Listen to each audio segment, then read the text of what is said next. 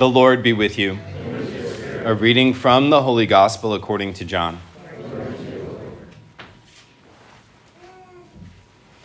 Jesus said to his disciples, "If you love me, you will keep my commandments. And I will ask the Father, and he will give you another advocate to be with you always, the Spirit of truth, whom the world cannot accept, because it neither sees nor knows him. But you know him, because he remains in you and will be in you. I will not leave you orphans. I will come to you. In a little while, the world will no longer see me, but you will see me, because I live and you will live. On that day, you will realize that I am in my Father, and you are in me, and I in you. Whoever has my commandments and observes them is the one who loves me. And whoever loves me will be loved by my Father, and I will love him and reveal myself to him." The Gospel of the Lord. Praise to you, Lord Jesus Christ.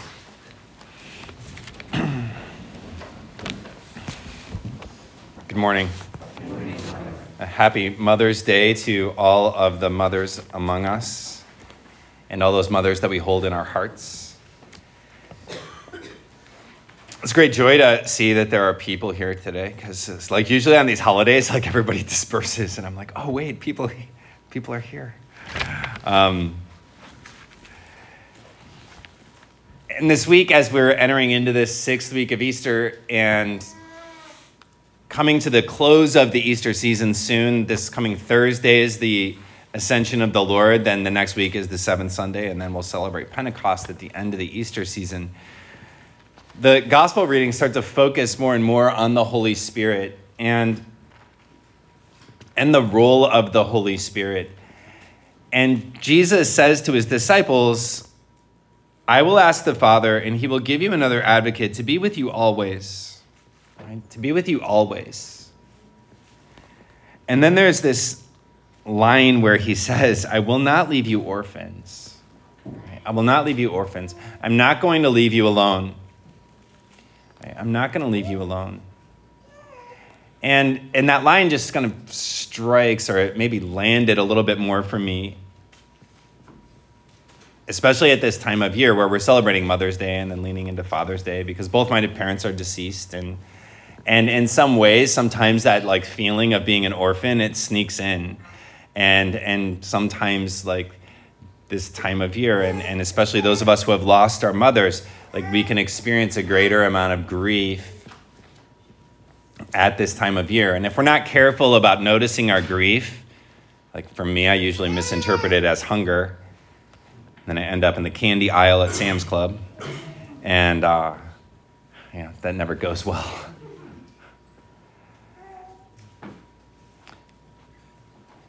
And grief is always, it's sort of a longing of our heart that reaches out in love. And it seeks a response. It seeks somebody to fill that space. And as our Lord is speaking to his disciples, it's right before he goes to his passion and death, and he's giving them some encouragement. And he wants them to know that even though he's going to die, and then he's going to rise from the dead, and then he's going to leave them again by ascending into heaven, he's not going to leave them alone. That he's going to send the Holy Spirit to be with them.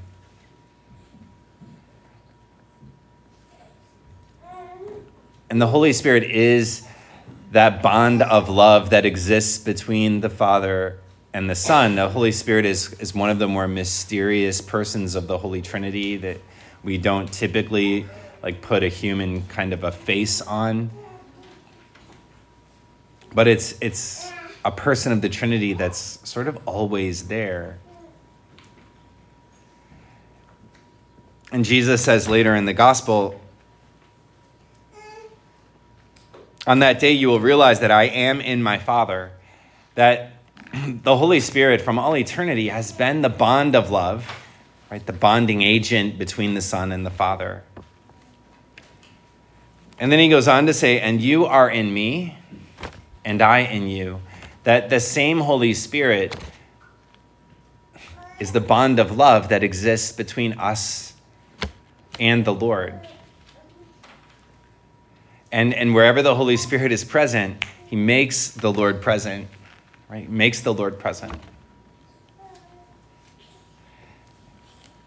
And it's an important thing to conceptualize. I wrote about this in the bulletin, but at the CCD closing mass last week on Wednesday, the gospel reading was the vine and the branches, and so I was asking the children, like, what is it that keeps the vine on the branch, or the branch on the vine, and in the natural world it's like the sap. Okay, so like in the spiritual life, like what is it that keeps us united to Christ?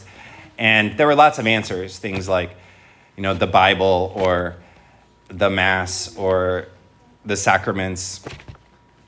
But I was looking for a particular word, and then finally one of the students answered like grace. I'm like, okay, I think I had to spell it, but it's grace, and grace is grace is the Holy Spirit dwelling in us. And then one of the students, he was like, so like grace is like the super glue, and like the Bible is like the bottle for the super glue. And I was like, that's a really good analogy. There are lots of tools that we have, right, that facilitate grace in our lives. But grace is the most important thing. And grace is the love of God as we experience it. And it's the love of God that's always there and is always present. And in a particular way, as we celebrate Mother's Day, there's a relationship or a link or a point of access to what that means, that love is always there when we think about motherhood and the gift of motherhood. And what's particular about the relationship of motherhood, because what makes a mother different than every other relationship in our lives is that we have always been in relationship with our mother ever since we can be aware of being in relationship with anyone. And it's what makes motherhood unique. It's what makes motherhood distinct from fatherhood. Because as we're being formed in the womb and our brain starts to be formed and our brain kind of comes online and our emotional life starts to come online, and all the while that's happening inside of the body of our mothers. And so as we develop as human beings, our first awareness is of our mother's presence. And it's a presence that's always there. And so a mother is always a source of something familiar, someone familiar. A father is different than that. A father is kind of a stranger that shows up in our life, and we're kind of like disinterested in for a while until we develop a relationship and we develop trust. But a mother's always there. And a mother's always a place of security and a place of comfort and a place of love. And which is why like the most painful kind of grief is when there's the loss of a mother.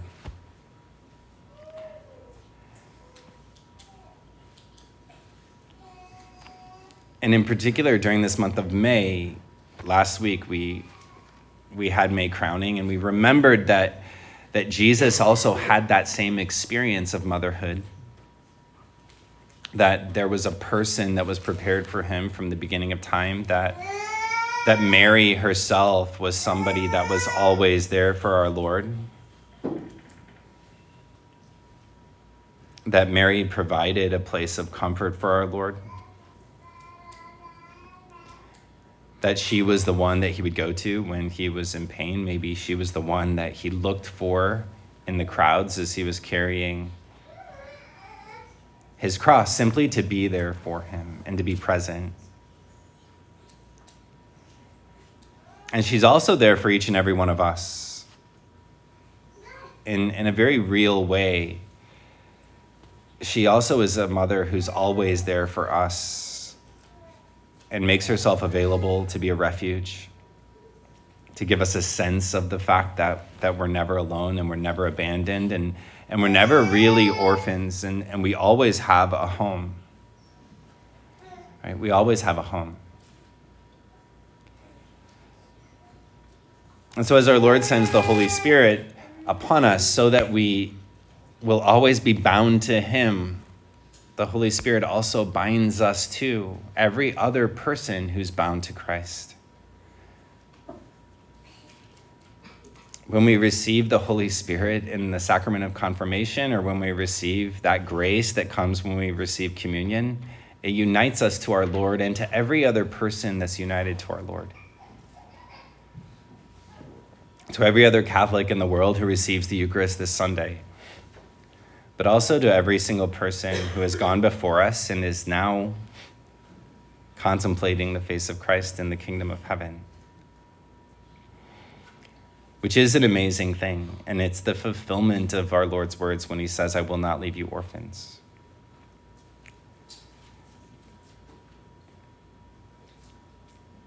And our church, in a very particular way, our parish here in this area, the church throughout the world, it should always be a place where people find a home. And a place where when we walk through that doors, we're no longer orphans. We have a sense of belonging. Like we know that